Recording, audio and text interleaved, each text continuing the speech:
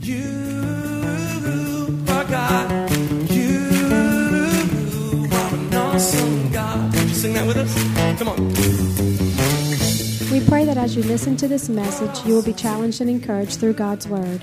Here at Heartsease Family Life Church, it has always been our desire to see people's lives totally impacted and changed. His Word promises to accomplish that. For more information in regards to our church, you can call us at 225-274-1607 or visit us on the web at www.hflc.us. We look forward to hearing from you. Be blessed now as you listen to God's Word.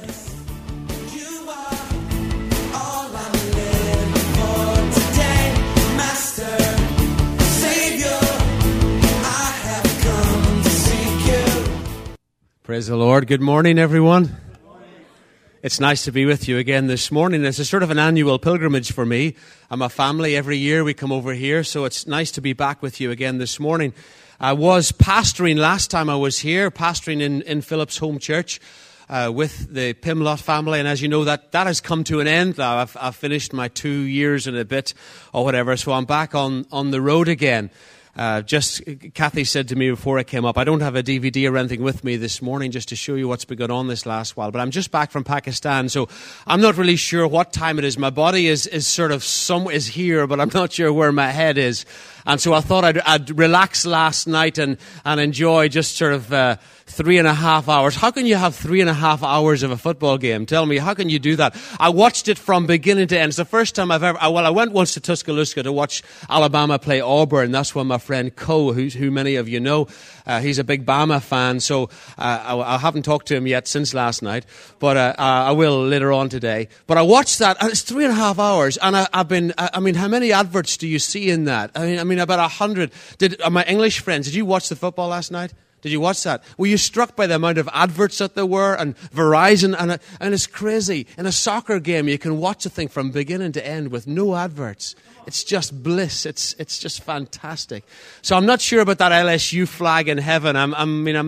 Maybe it's there. I'll look out for it when I get there. All right. But that was interesting last night. But so my body doesn't know where it is with all this sort of time lag, because Pakistan is 5 hours different from the UK, and then there's another 6, and the clocks went back last night. And we were in Florida the day before, and I was in Abu Dhabi, and I just got confused. I don't know what time it is or where I am at the moment, but we had a wonderful time. I know many of you pray for us. My ministry is called the Joshua Project, and I brought out a couple of lads with me. Brought a guy from an LSU fan, interesting, from Patterson, and I brought a Bama fan, Co, my friend from Alabama. They came with me to Pakistan, and we had a fantastic time. I went there for a simple reason. Earlier on this year, I was sitting in my office in NFLC in Norwich, and news came through that the only Christian MP in Pakistan had been assassinated. I don't know if any of you watch any world news, but there was only one Christian MP in the nation. It's an Islamic republic, as you know, and he had been assassinated. So I got on to my friends in Pakistan,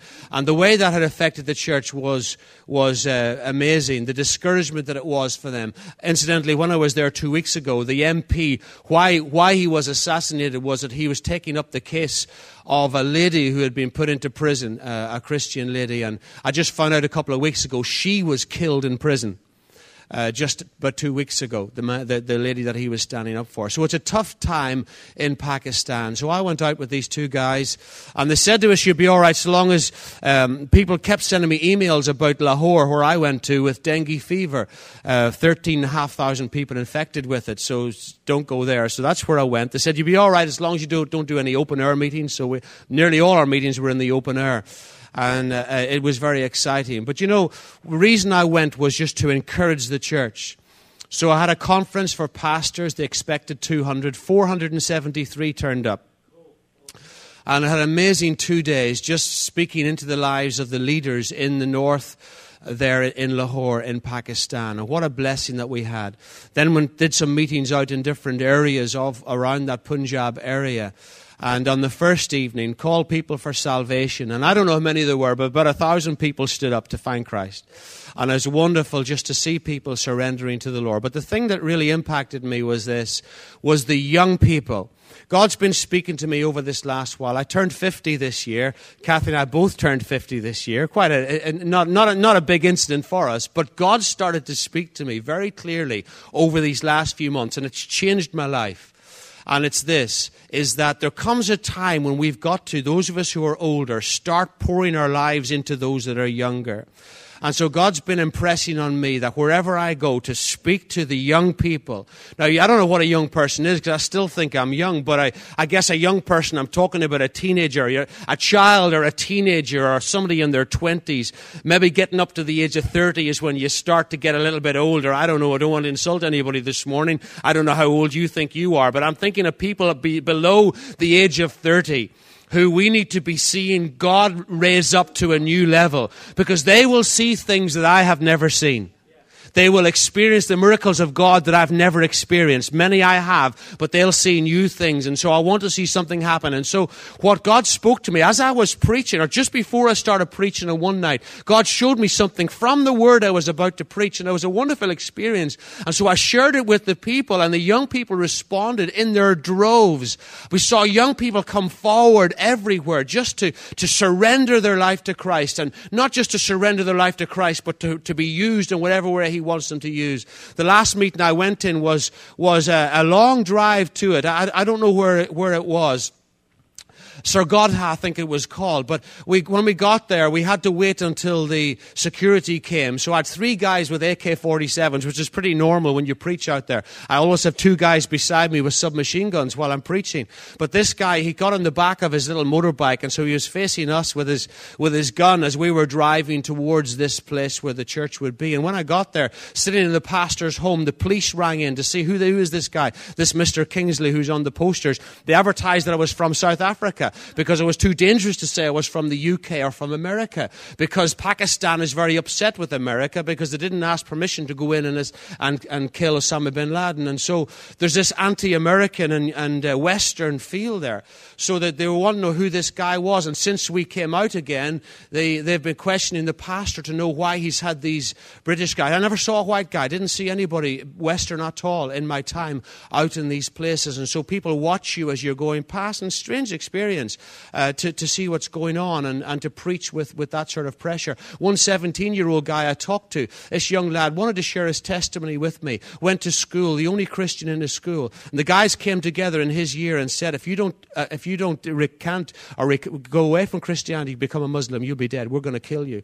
And so this beautiful young boy had to give up his school and go to a different one. And the Christians are made to live in certain areas on their own. But when in that last meeting, every young person in the place responded without fail. Every young person came to the front to surrender their life to the Lord and to be used. And I thought, wow, God, what a privilege to be able to stand here and to see this happen, and to see these young people who, many of them will have to lay down their life for the Lord. Some of them will not be there perhaps the next time that I visit. So it was a wonderful privilege to be there. So thank you for praying for us. A very tough time. Physically, it was very, very tiring. When we go back from here we're over here for another 3 weeks. I go back to Ghana. I was there in January. Many of you know that I go to Ghana every year. But God's done some wonderful things for us. I was speaking at a parliamentary meeting in January, and in the middle of this meeting, they asked us if we would come back in December. And so I'm going back on my own in December. And on the 18th of December, I have another parliamentary banquet that I'll be hosting and speaking to the leaders of the nation. And then on the 20th, they have their national carol service, which is broadcast across the nation. And they invite all the president will be there, vice president, all the leaders of the nation. And they've invited me to speak at that. And I thought, wow, God, what a wonderful privilege to be able to do that. So thank you for those of you that pray. I do appreciate that. It's a whole new ball game for us, stepping out by faith again, and so we've got to trust God. But God is faithful, and He is true, and He wants to do exceedingly abundantly above all we can ask or think or imagine. I want to share this morning from a scripture. If you've got your Bible, please follow along. If you can follow it, if you can do it on the screen overhead. Sorry, I'm talking a bit out of on the video projector. Then please follow along as well. I want to read from 2 Kings chapter 4, from verse 8 to 37. And it's the story of the Shunammite lady who was given a son.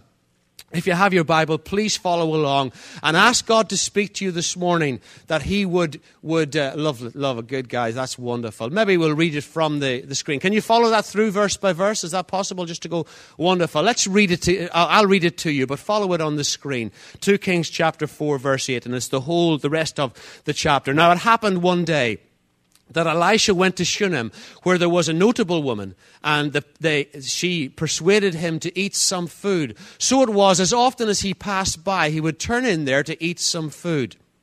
And she said to her husband, "Look, now, I know that this is a holy man of God who passes by us regularly.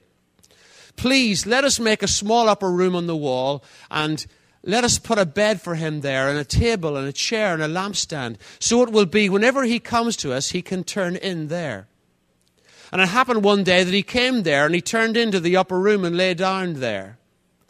Then he said to Gehazi, his servant, "Call this Shunammite woman." When he had called her, she stood before him. And he said to him, "Say now to her, look, you have been concerned for us with all this care. What can I do for you? Do you want me to speak on your behalf to the king or to the commander of the army? She answered, "I dwell amongst my own people." So he said, "What then is to be done for her?" Gehazi answered, "Actually, she has no son, and her husband is old." So he said, "Call her." When he had called her, she stood in the doorway. Then he said, "About this time next year you shall embrace a son." And she said, "No, my lord, man of God, do not lie to your maidservant." But the woman conceived and bore a son when the appointed time had come, of which Elisha had told her. And the child grew. Now it happened one day that he went out to his father to the reapers. And he said to his father, "My head, my head." So he said to his servant, "Carry him to his mother." When he had taken him and brought him to his mother, he sat on her knees till noon and then died. She went up and laid him on the bed of the man of God, shut the door upon him, and went out. Then she called to her husband and said, "Please send me one of the young men and one of the donkeys, that I may run to the man of God and come back." So he said, "Why are you going to him today? It's neither the new moon nor the Sabbath." And she said, "It's well." Then she saddled a donkey and said to her servant, "Drive and go forward. Do not slacken the pace for me unless I tell you." And so she departed and went to the man of God at Mount Carmel. So it was, when the man of God saw her afar off, that he said to his servant Gehazi, "Look, the Shunammite woman. Please run now to meet her and say to her, 'Is it well with you? Is it well with your husband? Is it well with the child?' She answered, 'It is well.'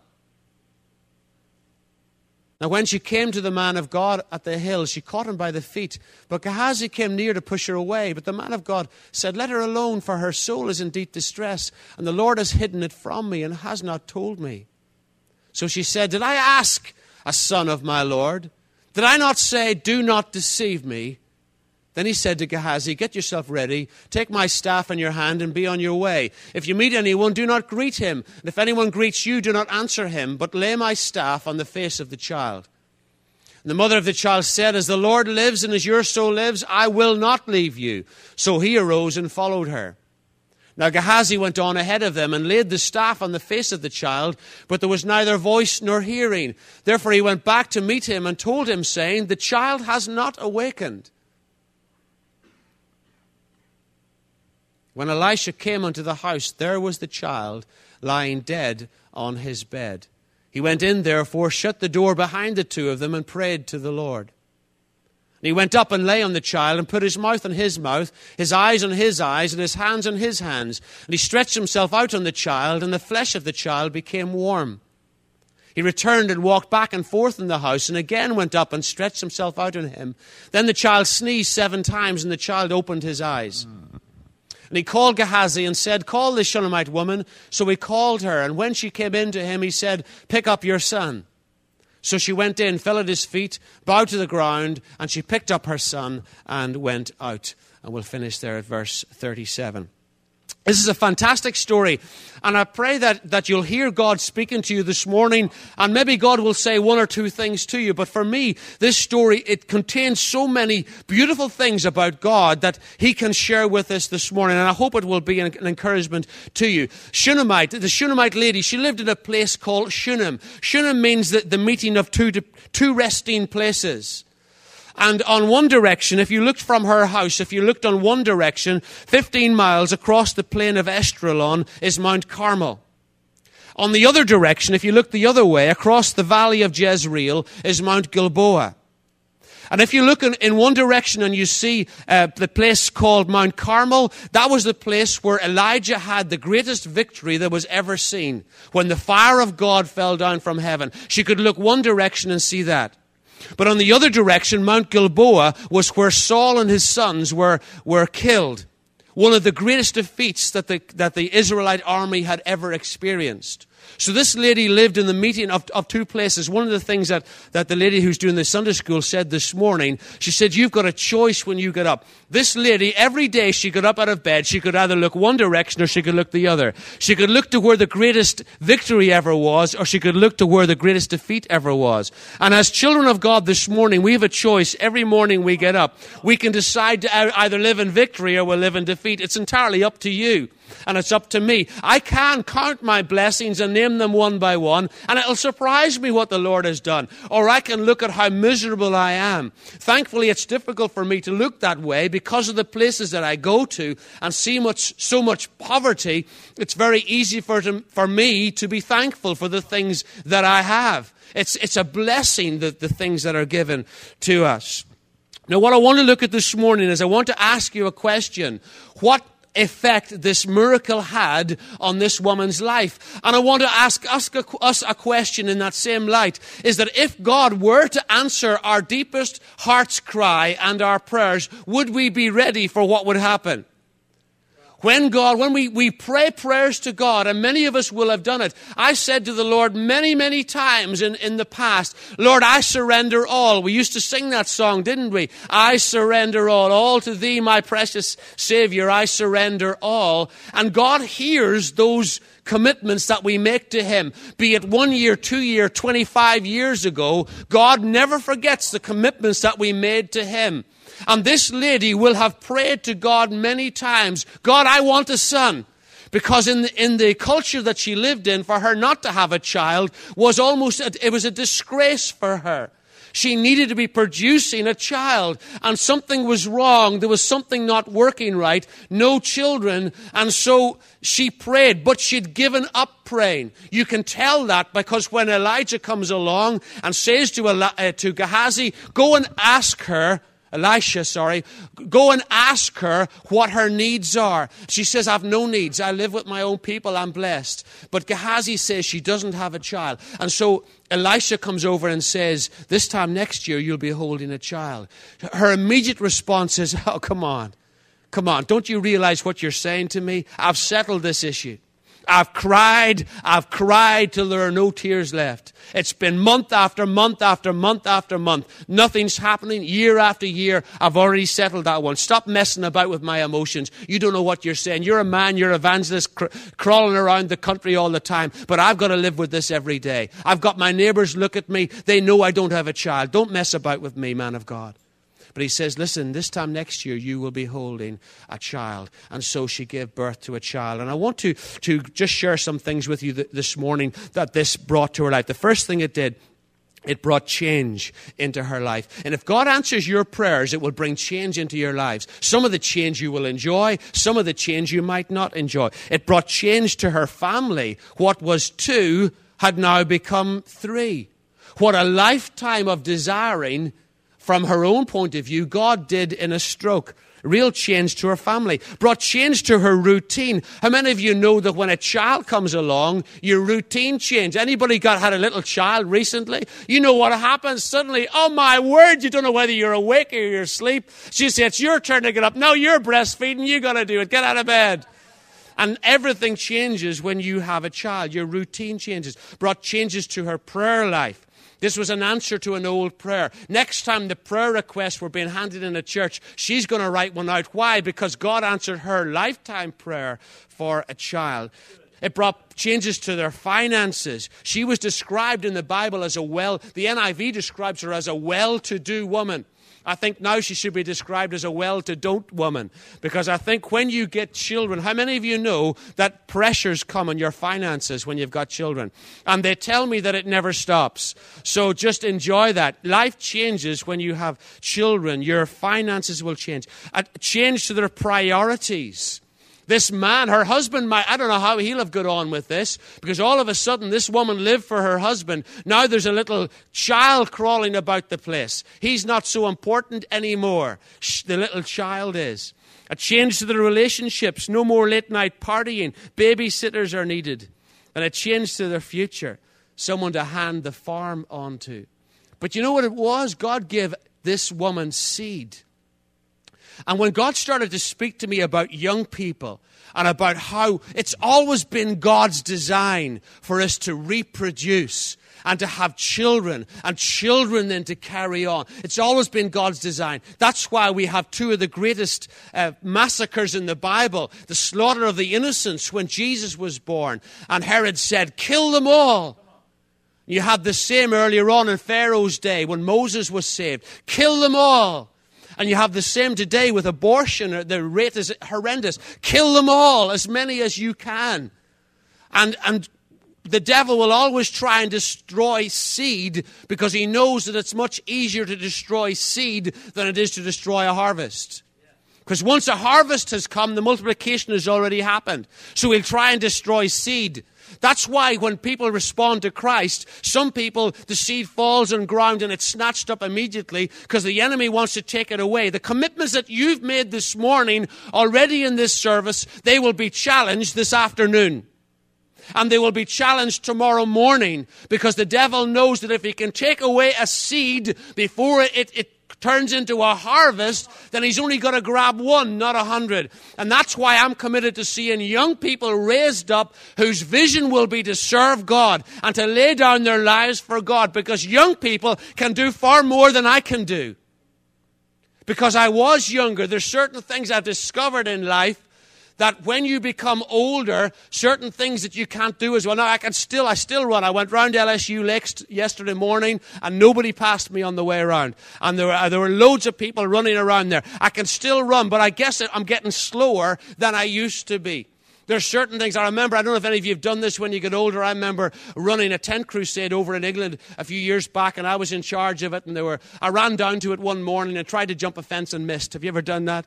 I tried to jump over this fence and my foot caught in it. Well, I looked totally stupid. Do you know what I was concerned about? That nobody saw me, because my pride was hurt. But I found that my legs don't lift as high as they used to 10 years ago because we're getting older. I haven't experienced that yet. I would say, Philip, you're just not there yet, but hey, you'd never know. It may happen one day. Maybe not. Maybe it's the eternal youth that you've discovered, and maybe it'll not happen for you. But God wants to see. When God answers your prayer, change will come into your life. That's the first thing I want you to acknowledge this morning. The second thing is this, is that when God answered this woman's prayer, confusion came into her life. Confusion came into her life. Now let me say why this is. You see, she got the answer to her prayer. And this little boy, he grew into a little helper for his dad, was out helping in the field one day. His head gets sore, and he runs in. His dad says, carry him into his mother, sits on his mother's knee, and dies. And she is confused. And so she says to her husband, get me a donkey, I'm going to take this boy to the man of God. Doesn't even tell her husband what the problem is. He doesn't even know that the boy has died. But she's confused. And when she gets to the man of God, she says to him in verse 28 of 2 Kings 4, did I ask you for a son? And I mean, if Elisha was being honest, he'd have to say, sorry, actually, you're right. Did I ask you? Now, have you ever had anything given to you from God and you thought it was the answer to your prayer? Maybe you got a new job and 4 weeks down the road you lost your job and you'd already given testimony that God had answered your prayer. Or maybe something you were serving, wanting to serve God in some way, and some sickness came on you whereby you couldn't fulfill that. And sometimes confusion comes into our lives. And we ask God, what's going on? The woman was confused. But let me tell you, not only that, Gehazi was confused because she went to the man of God. The man of God, Elisha, said to Gehazi, take my staff, go and lay it on the boy. So he runs to the boy where she lives and lays the staff on the boy's face, and nothing happens. Comes back to Elisha and says nothing happened. Gehazi's confused because he's doing what his boss told him to do. He expected the boy to rise from the dead. But he's confused. Now let me ask you this morning, have you ever been confused by what God has been doing or seems to have not been doing in your life? Let me tell you this, that when you decide to serve God, there will be even more times of those confusions. Now, I don't want you to sort of come and say, well, I received confusion this morning by faith. It's not something I'm offering you as a gift today. But let me tell you, there will be times when you'll say, God, I don't know what you're doing. Because God is not obligated to tell you how he's working things out in your life. You don't know what's round the corner, but God does. But let me want to bring it a little bit further. Because it not only brought confusion to the woman and to Gehazi, it brought confusion to Elisha. Because in verse 27, as this woman is coming towards him, he says to his servant, he says, the woman is in obvious distress, but the Lord has hidden it from me.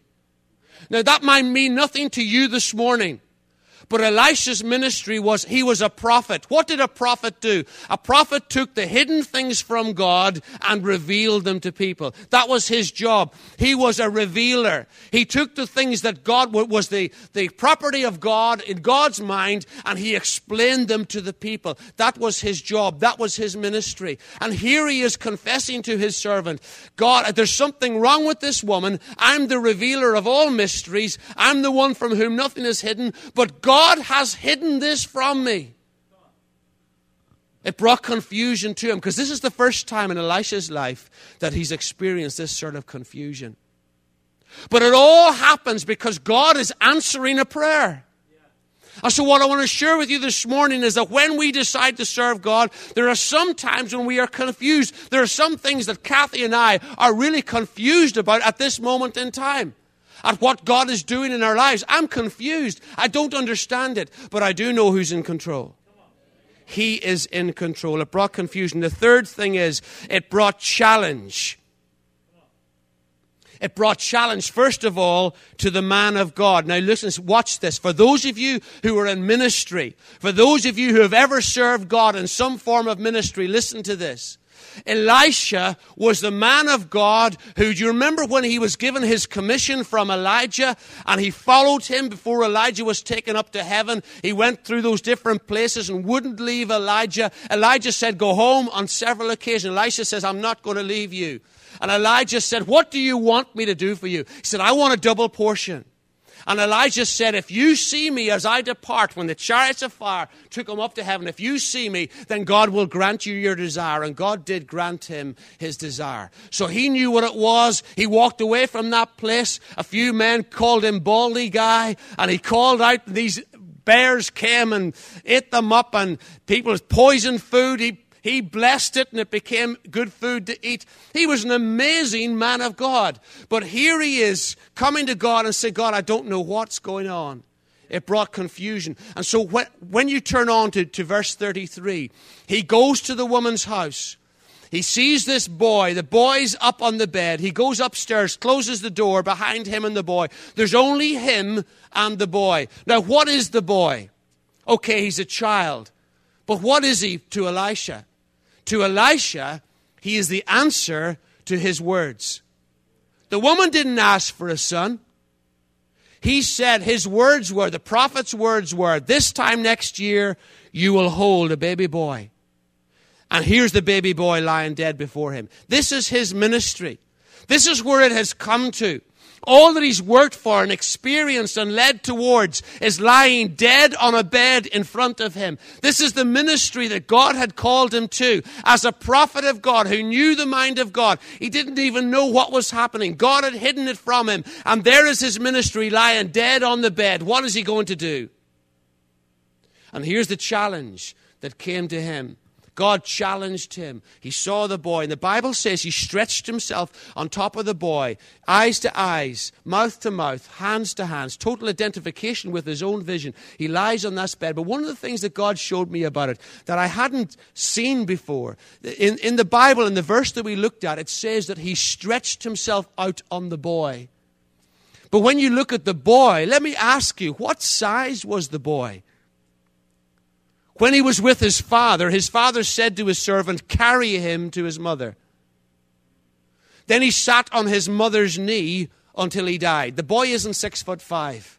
He's not a basketball player, or he doesn't play for LSU. This is a little kid. He's still a kid.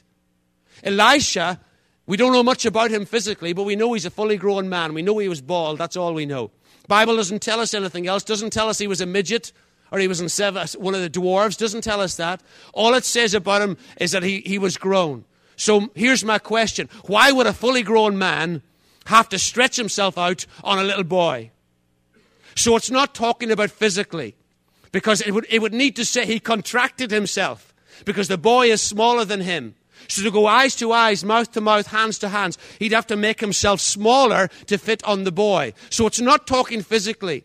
It says he stretched himself out. He had to come to the place where he was stretching himself spiritually, stretching himself where his whole ministry was dead on the bed in front of him. And God was challenging him once again. Will you get up on this ministry, your words? Will you identify with what I spoke to you years ago? And will you see life come back into that ministry once again? Or are you going to stand there and start picking some funeral hymns? It's up to you. So he climbed up in the bed, stretched himself out over the boy. And the interesting thing is, after he did that, it says he got off the bed and walked around. But it says that the boy's body became warm.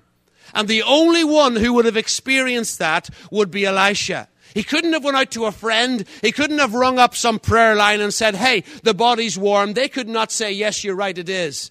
He didn't have a thermometer and run around people and let them look at it. He just felt it in his body. It was something that he felt. And sometimes in the ministry and what God has called us to, you are the only one between you and God who makes the difference between you and your future.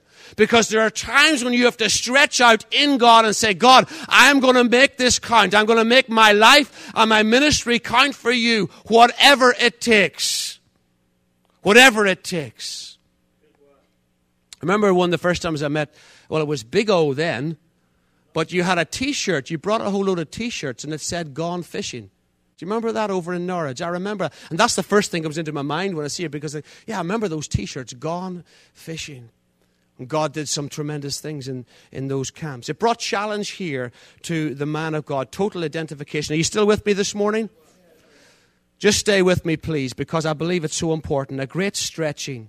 Maybe this morning here in this place, some of us need to hear this word. We have to stretch out to what God told us to do and hold on to what God has told us to do. Philip's telling me that a lot of the time here over in America, that a lot of church growth, I think you were saying 80% of church growth in America is either people with babies born in or transfer growth from another fellowship.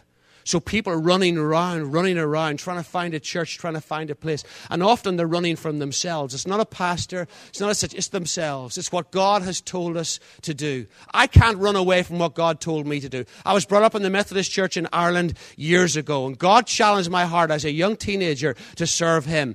And that's when I made my commitment to serve Him. And God reminds me about it, not every day, but regularly. Over this summer, what Kathy and I have done, we finished pastoring now out in a new phase of our lives. We took the month of July to just spend time with God. All we did, we went over to North Wales to Kathy's parents, and I spent a month going through prophecies. 28 years of prophecies. I've kept them in little scraps of paper, typed them all up, produced 14 A4 pages, letter-sized pages in a little booklet for me just to see what God has said over the years. A very hard experience, a very cleansing experience, to try and find what is it you've told me to do?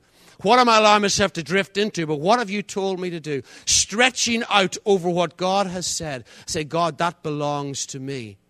So when I travel to the countries I travel to, they belong to me. Ghana belongs to me. When I speak at that carol service and parliamentary meeting in December, I will speak like I own the country. And because I speak that way, they receive what I say. Because it's something God has given to me. It's not arrogance. It's got nothing to do with me. I'm totally unimportant in the whole thing. But God's ministry isn't important because it's not my ministry. It's His ministry.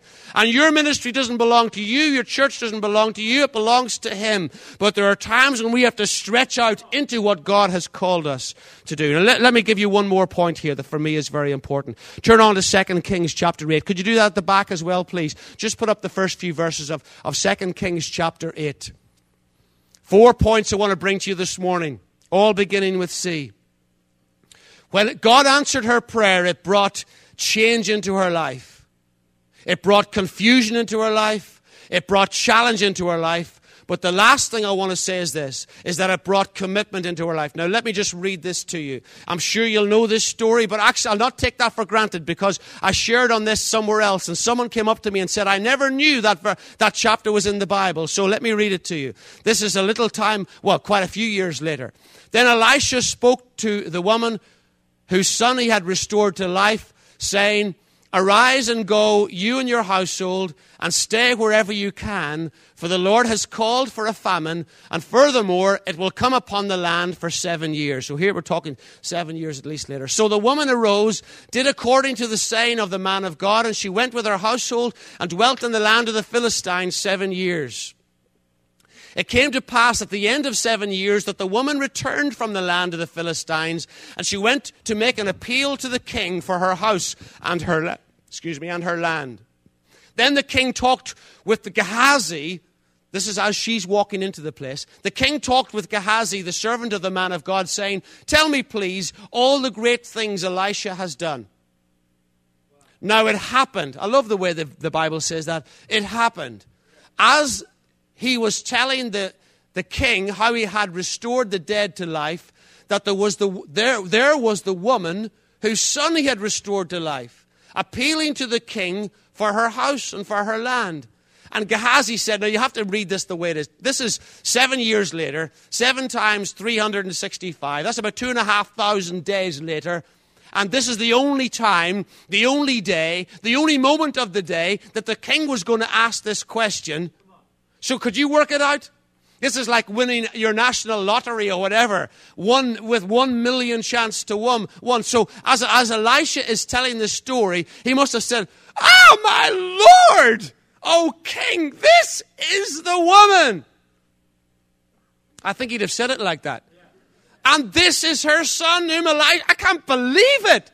I'm just telling you this story. Lord, it was years and years ago. That is her. I'm sure she's a bit older, but I'm sure that's the boy. That's the very one that Elisha raised back to life. I can't believe it. Now look at what happens after this. The next verse. And when the king asked the woman, she told him. So the king appointed a certain officer for her, saying, Restore all that was hers, and all the proceeds of the field from that day, the day that she left the land, until now. My fourth C is this, is commitment. But not your commitment to God. See, the commitment's already been made. Some of you have committed your life to God years ago. Some of you committed your life to God when you were a child. Some of you have been serving God faithfully year after year after year. I want to tell you something. That when you commit your life to Him and when you're serving Him, God says, I'm going to commit my life to you. So this isn't your commitment I'm talking about. This is God's commitment to you. Now, after 7 years of living, getting away from a famine, and she comes back on that very day, God arranges for the king to be bored. He's fed up and wants to ask Gehazi a few questions. So he arranges for Gehazi to be in the place where he needs to be so the king can ask him a question. He makes sure, and it's at the very moment in the day, and it's not going to take very long for the lady to walk into the palace or wherever she meets the king. There's just one moment. That might be a 5-minute window that had to happen on that particular day, 2,500 days later. So you can't work this thing out. What I'm saying is that God was so committed to this woman That he said, I'm going to look after you all the days of your life. Goodness and mercy will follow you all the days of your life, and you'll dwell in the house of the Lord forever. So we can trust God today. Let me tell you this, when we commit our life to him, God commits everything that he has, all of the resources of heaven are committed to us so that we can fulfill what he calls us to do. There's not a chance in the world that it'll go belly up, because God will look after you. When I went out to Pakistan a few weeks ago, some folk were nervous at me going, I have people sending me emails about this dengue fever. When I got to the hotel I stayed in, all the windows are shut. There's a lovely swimming pool there, but apparently the dengue mosquito likes nice clean water, so it was empty, so I couldn't use the pool, and all closed. But 13,500 people infected there. Several hundred had died. So all these people sending me emails. I'm thinking, what do you send me these blessed emails for? I don't need them. They're not doing me any good. And that's let alone the folks that have got guns there that can take you out at any moment. All our windows were blackened out and all of this. But listen, I was in total peace every moment of that time. There wasn't a danger in the world that any terrorist could have taken me out, because I was in the hand of God at that time. And he made sure that all the resources of heaven were backing me up every moment of every day and every night. It's because he was there with me. And so I went there in peace and came home in peace, and will continue to do so. Why? Because God is committed to me as he is committed to you. He's committed to you as a church. I went to look at that building yesterday, and wow, what a wonderful place. God is committed to you. There are no coincidences in the plan of God. God will make sure the right people are around at the right time so that favor can be stamped over your life. What a blessing it is that God will answer the prayers of this woman. Gave her everything that she desired. And of course, we don't know the future, what happened after that, but we know that God restored everything to her. And that son will have had a new vision, raised up something new. So I want to challenge you this morning. The first thing I want to challenge is this. Those of you who are young, that's always a difficult thing, but I mean under the age of 30. Those of you who are children, they'll be out in the children's church, but you're teenagers and those in their 20s. Listen, the potential for you in serving God is so much greater than the potential that I've had. I thank God for everything that he has done. I thank God for every miracle, for every act of provision. I thank God for every nation he's brought me to, every person who's found Christ. I thank God for it all. But I do believe that there is a new move of God coming across this, not just this nation, but the nations of the world. I believe there's a stirring coming like we've never seen before. I believe the move of the Spirit of God will come upon us in a way we've never seen before. Before God calls his church home, there's going to be one last harvest that's going to be incredible. And that God will come back into the school place, into the colleges, into the schools. But it's going to take young people who will stand up and say, I'm not afraid to be counted for this new harvest, this final harvest that will come. And I believe young people will see miracles. And we talk about miracles. You know, if there is a tremendous miracle in a meeting, we'll talk about it for weeks and weeks and weeks. But I believe for our young people, that could become a daily experience for them to see answers to prayer. No fighting. The fighting's been done by other generations, but the answers to that prayer will come, I believe, for our young people today. But let me challenge you as young people. Will you commit your life to God to serve him? Will you commit your life to serve? I'm going to ask you to stand, if you will, before I just move on. Any young people. Not everybody, just the young people. I'll get to the older ones. I know you. Listen, be patient with me, please, because I know that those of you who are in your 30s and 40s and 50s, I know you're just as young mentally. Listen, the first lady I brought to Ghana with me in my first teams, I've probably told you this before.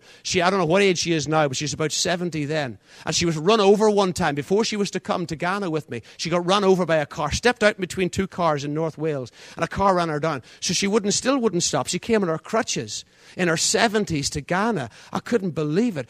But she said to me, she says, Kingsley, I'm 17. She says, just my body is older, but my spirit is 17. I still feel like a 7. So I know those of you who are older still feel younger. It's just the body ages a wee bit. But you young people, you could see things happen in your lives. If you're willing to serve God, you'll see things happen that I dream about. But that doesn't cause me any concern at all, or any feelings like, I am involved in it. Because you need the older people and the middle-aged and the younger people. It's one team. I love in Hebrews chapter 11, where it talks about the heroes of faith. It says, none of them received what they'd believed God for. None of them, only together with us would they be made perfect. And so you need me. And I need you. You need your pastor. You need your leaders. You need your children. You need your young people. We all need each other. But when we serve God, God will do something new for your young people who will serve God. Let's lift your hands to the Lord. Let's pray for a moment. Those of you who are older, gather around them. Would you just gather around them for a moment, and let's just make this a time of commitment for our young people to serve God. Is that all right? Just let's do that and just pray for them for a moment. Father, we just commit our young people to you. Thank you for them, Lord. Thank you that they're mighty, mighty army of God. And I just pray, Lord, in the name of Jesus, I pray for a new anointing over them today. I pray, Lord, release something new in them today. Holy Spirit, come and fill them in a new way today and release something more of your power and your fullness in their lives. Lord, you said that streams of living water would flow from within on that last day of the feast. And I pray, God, that for our young people, stir up something new in their lives, God. Stir up something new in their spirits so that, Lord, there'll be some new expectancy, levels of belief and faith that they will have that we didn't have. God, I pray, use them for greater measures, Lord, than we ever experienced. Let them see greater miracles. Let them see more people come to Christ. Bless them in their colleges and their schools. Bless them at their place of work. Make them, Lord, I pray, a riotous lot, Lord, who will really fight for God and who will not be afraid to open their mouths. Let them never stay silent, God, when it comes, I pray, to serving you. So bless them today. We release them, Lord, for something new today. In Jesus' name, amen. Now sit down again for a moment. Yeah, bless the Lord for our young people. The second thing I want to do is this. If there's anybody in this place and you don't know Jesus Christ and you need to know him, I want you to stand to your feet. If there's anybody, I'm not going to ask you to put your hand up. I'm not going to ask people to close their eyes. This is a call to marching orders. And maybe everybody is this morning. But is there anybody here this morning who doesn't know Jesus and needs to know him? I want you to stand to your feet and we'll pray with you that God will really come into your life. Is there anybody? If there's not, I'll move on. That's fine. Is there anybody here this morning you need to know Jesus in your life? Just stand to your feet. Thank you. Thank you. It's a brave thing to do, to stand in front of all your friends and family and people. God acknowledges that. Sometimes it needs to be done openly. Thank you. I wonder, could we have someone just to go and stand with her? One of the ladies just to stand with her. I'm going to lead you in a prayer. Maybe we could all pray this prayer this morning. Listen to me, folks, before we pray. Let's look at me for a moment. Listen, you don't know the prayer that's gone into this. You don't know the pain that's gone into making this moment happen right now. Just pray this prayer with me. You make it your prayer, please. Lord Jesus Christ, I stand before you this morning and I need you. Please come into my life today. I want to thank you for dying for me. I want to thank you. You gave your life for me. Please cleanse my heart from sin. Wash me completely. I'm saying sorry. Come and live in my life. I commit myself to you. I want to be a child of God today. And I thank you, Lord. Come and fill me with your Holy Spirit and help me to live for you. In Jesus' name. Amen. Amen. The Lord bless you. The Lord bless you. Just one last thing before I hand back to Philip. Just one last thing. I just wonder this morning, when I shared about Elisha in the room on his own, and he had to get on that bed, and you know, the confusion, the challenge, all of that. It was such a big thing for him. I just wonder, is there anyone here this morning and you need to, you know, God's speaking to you. You need to see new life breathed into what you once did, into not necessarily a ministry, but into the way your life was, the way you served God. You need to be stretching on that once again. I wonder, would you want to stand to your feet as well, and we'll pray. Is there anybody this morning? Thank you. Thank you. Praise God. Just lift your hands to the Lord as we pray and commit ourselves to Him. You know, I'm in here, I'm out again. I just want to be obedient to what God is saying. But sometimes He uses people to come in and come out, and just to be that little injection into some commitment that you need to make. So, Father, as we stand before you this morning, Lord, we want to stretch ourselves out on that ministry once again. Forgive us, Lord, if we've run from the call. Oh, Lord, that we could give reasons. We could write down a letter to you of reasons of why we have, and they seem very reasonable, but listening to you this morning, God, the reasons really, they're not valid. And so we present ourselves to you again this morning and say, Lord Jesus, please cleanse us. Please forgive us for running from our call. Wash us thoroughly this morning with your precious blood. And Lord, I pray as we spend time with you and as we figuratively fight upon that body once again, let us feel the warmth as we felt this morning. Lord, I pray we'll hear the sneezes. And that boy will get up and be raised once again. And we'll run with you once again and serve you once again. Father, help each one this morning, I pray. In Jesus' name. And I pray for this fellowship, Lord. I pray for Pastor Philip and Kelly. And I just pray your blessing on every leader in this place. And God, I pray, Lord, as they move into new days and an era with you, Lord, let this always be a rescue place. Let this always be a place where people will be welcome, as Philip said earlier on, to be wrapped in the arms of love. No condemnation, no necessity to measure up to any of man's requirements. But Lord, that we'll come and see broken people made new and whole once again. So Lord, I pray in Jesus' name, bless the recovery group. Lord, bless each ministry. Bless the young people's groups and the children's groups. Bless each study that's done. Bless the Wednesday night meeting. Bless the services. Most of all, Lord, let it be a place where your Holy Spirit is free to move so that people will find the Savior in this place. And so, Lord, we speak blessing, Lord, over HFLC this morning. Speak the blessing of God. May goodness and mercy follow this fellowship all the days of its life. And one day, will dwell in your house forever. So we give you thanks and we give you praise in Jesus' precious name. Amen.